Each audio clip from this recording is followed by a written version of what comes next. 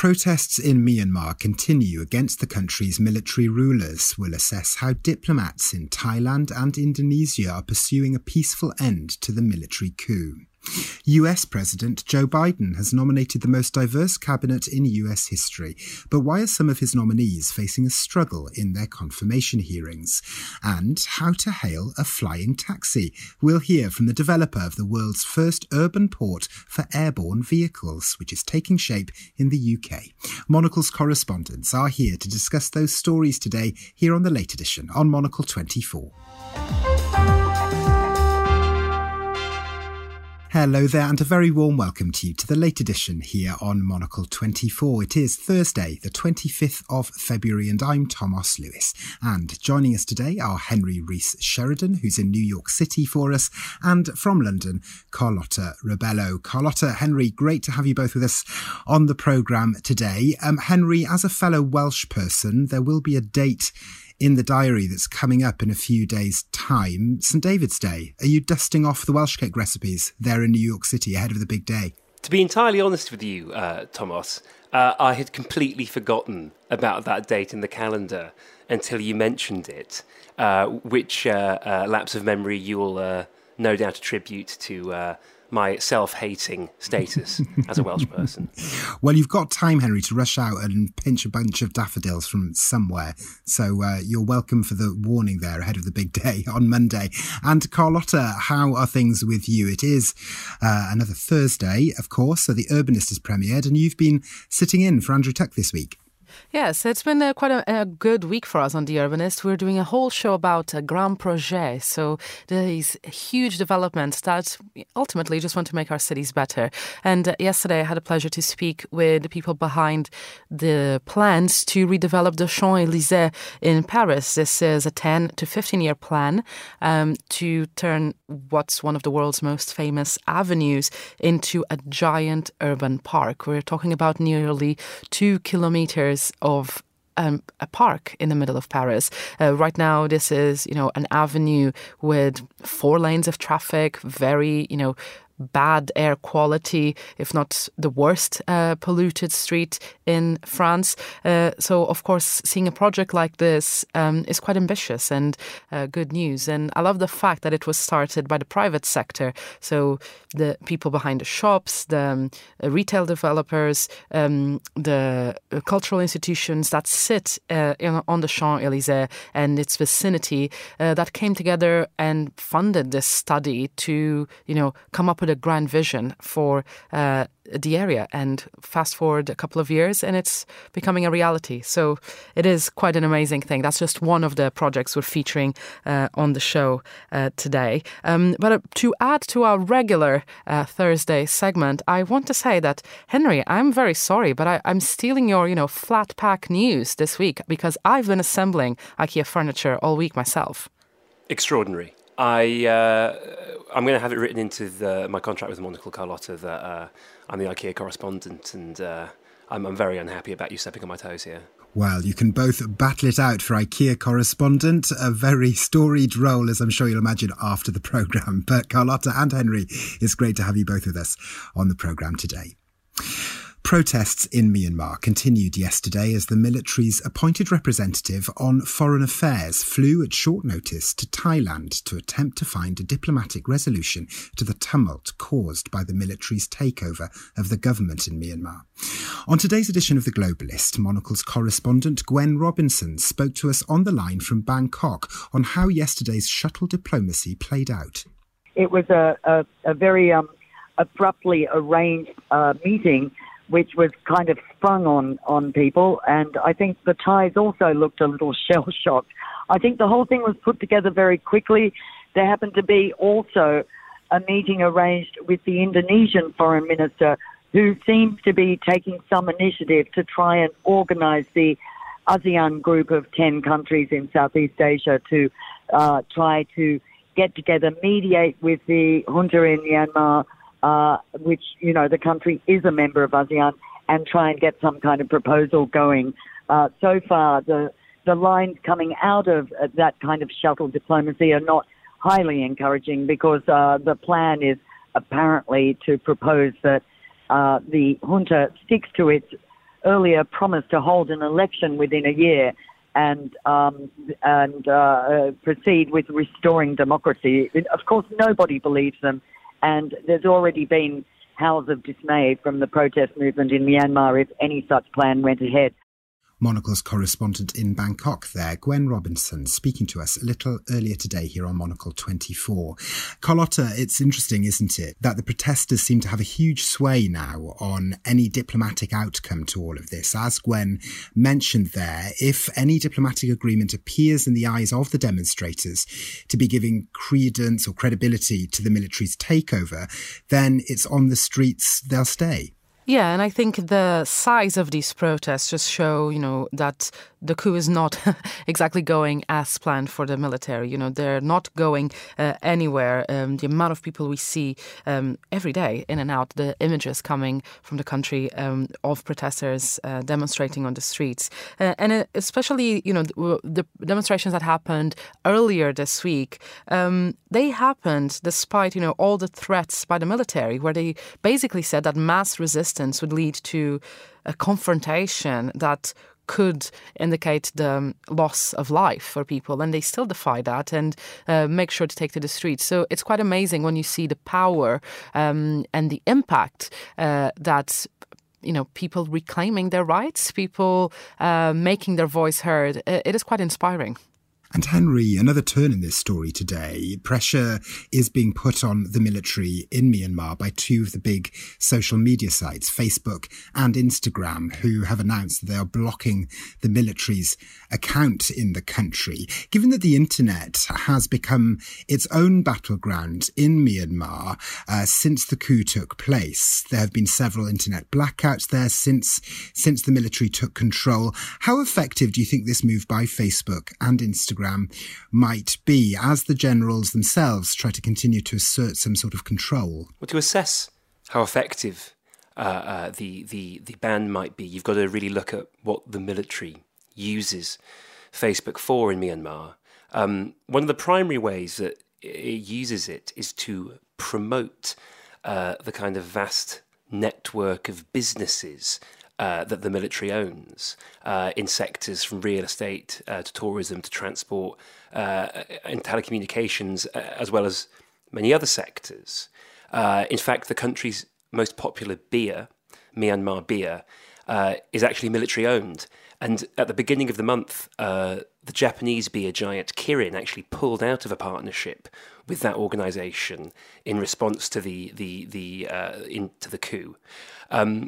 So Facebook has barred military-owned businesses from advertising on Facebook, which obviously could have as much of an impact on their bottom line as it could have on the bottom line of any business which is reliant on Facebook for promotion anywhere in the world. Another thing that the military uses Facebook for is drumming up support for the coup and the military regime among lower-ranking officers that use the site. Now, while official military Facebook pages appear to have been taken down, the personal accounts of officers, so the accounts that they use as individuals, are apparently still active, and they can use private chat groups to discuss political matters and to spread propaganda among themselves. It's also worth mentioning that in response, well, not necessarily in response to this, but as a kind of counter force to this crackdown by Facebook, the military is attempting to develop a digital firewall to control information inside the country, a bit like China has. And they're turning to Beijing and Moscow for technical assistance with this. So it looks like that there's going to be a protracted battle for supremacy over the internet in coming years in Myanmar. Well, next here on the late edition, it's to Washington, D.C. we head, where the Senate confirmation hearings for President Joe Biden's nominees to the cabinet continue. Some of them, however, are seeing their chances of confirmation slim, as some Republican senators argue that past displays of partisanship make them unsuitable for the roles of state that they've been nominated for. Well, to highlight that, let's hear now this portion from one of yesterday's hearings. It's the confirmation hearing for Deb Haaland. She's been nominated by President Biden to be the next Secretary of the Department of the Interior. And if she's confirmed, she would be the first Indigenous person to serve in a US cabinet. And if we can move President Biden's agenda forward together, we can create those millions of jobs. And I have every faith that that's something that we'll be able to. Yeah, one of the ironies is these executive actions are actually going to increase emissions, not decrease emissions. The Keystone Pipeline was a zero net carbon project here by 2030. How do we address the increase in emission caused by President Biden's actions we've seen over the last month? Senator, I would be happy to be briefed on the amount of emissions, and if I'm confirmed, absolutely work with you. Thank you. Mr. Chairman, I'm out of time. I must tell you, I'm just concerned about proceeding with this nomination. The track record and the ideology in the past, I think, will perpetuate more divisiveness and will certainly harm Montana's economy, and that's why I have some concerns. The Republican senator for Montana there, Steve Daines, concluding his questioning of Deb Haaland, the nominee for the Department of the Interior.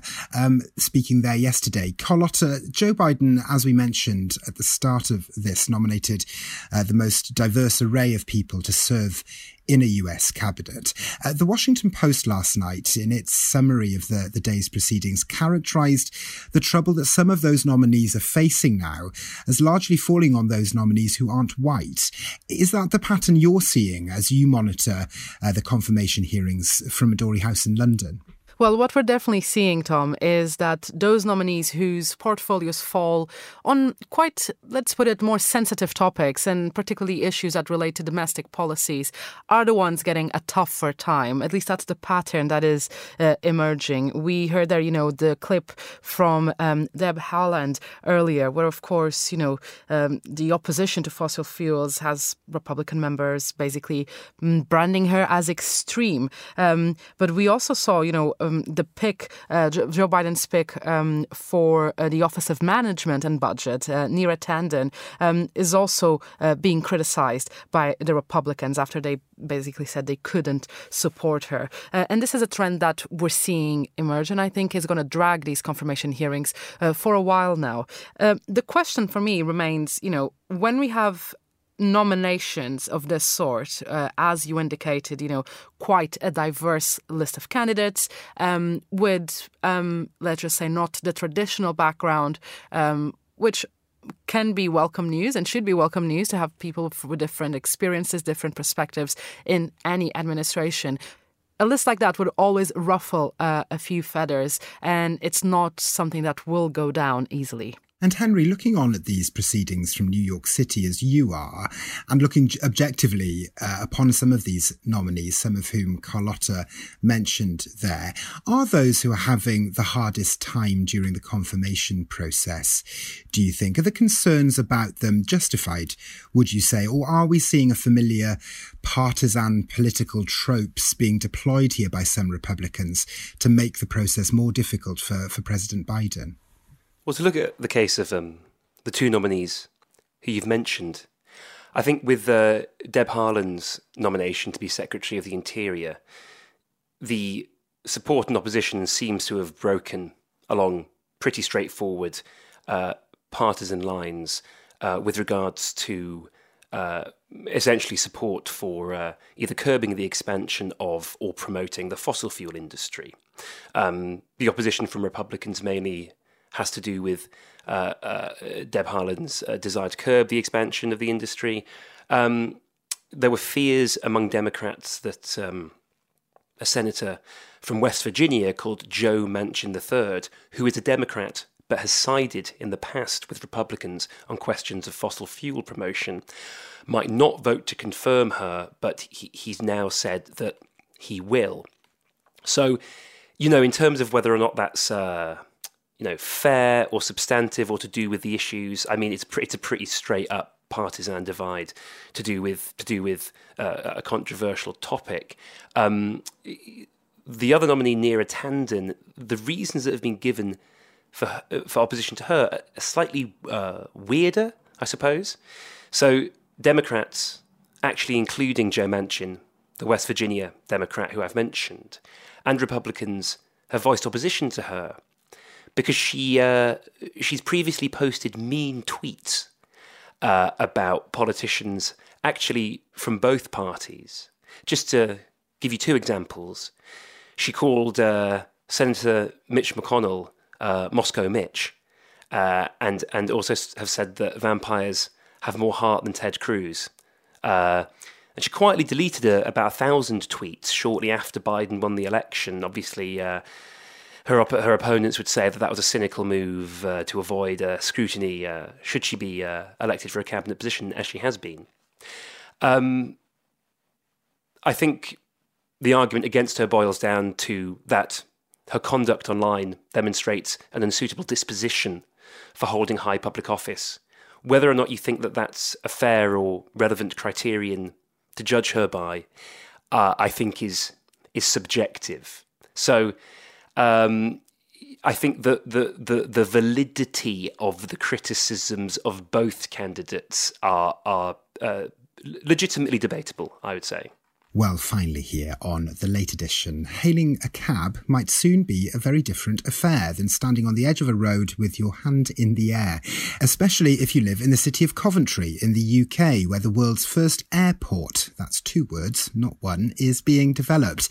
The idea is for the venue to be a place where airborne electric vehicles like air taxis or air cargo drones can take off and land. Well, on today's edition of The Globalist, we heard more on the project from Urban Airport CEO Ricky Sandhu. The concept is to provide a new form of complementary public transport mobility, which is called urban air mobility. And urban air mobility is created by a new type of vehicle, which is called an eVTOL, an electric vertical takeoff and landing vehicle, which a lot of people are calling flying cars. And the great opportunity with this new technology is that we can have mini urban airports in our cities, a bit like the way we have bus stops around our cities and a bit like we have train stations around our cities. So it's a whole new layer of mobility that can be immersed within our dense urban centres. Ricky Sandhu, CEO of Urban Airport there, speaking to The Globalist a little earlier today. Carlotta, how groundbreaking do you think this will be? The UK government certainly seems to think that it could be transformative. How, in your mind, might this change our ideas of transport in cities more broadly? Well, it's quite amazing to see this with, having received government funding in the UK, and this is a one-of-a-kind project in the world. When looking at the project, what I found quite amazing is this idea of, the sustainable side of air mobility. They have plans to create, different types of ports. Some, the one that got approval for is to be on land, which is called Terra 1, but also to be, almost work as helipads. Another one that could be deployed in water too. So if this actually goes ahead the way that they're envisioning and is used as much as they're thinking, it could really shape things up. Of course, the image of flying cars and, hailing a taxi, etc., is the first thing that comes to mind. But on a shorter term, I can really see this being used, for deliveries, for cargo, be it with already existing drones of a smaller size or eventually with the creation of bigger ones to help with deliveries to certain parts of the country that might not be as easily or as quickly accessible by road or freight. So using air mobility in that sense could be, in the shorter term, quite amazing to see. I don't know how comfortable I would be into hopping into a flying cab just for now, but maybe the success story might change my mind. Well, I would certainly take a flying cab with you, Carlotta, and Henry Sheridan any day of the week. And Henry, obviously projects like this obviously take years of research and planning and development. But do you think with most economies around the world, be they city economies, local ones or national ones, looking for a real kickstart to their economy in the post-pandemic world, do you think more forward-thinking, eye-catching infrastructure projects like this are likely to be more common, that we're likely to be exposed to them more, do you think? I'm, by default, kind of sceptical of sexy infrastructure propositions like this, particularly when they have a little bit of a start-up-y vibe, as this one does.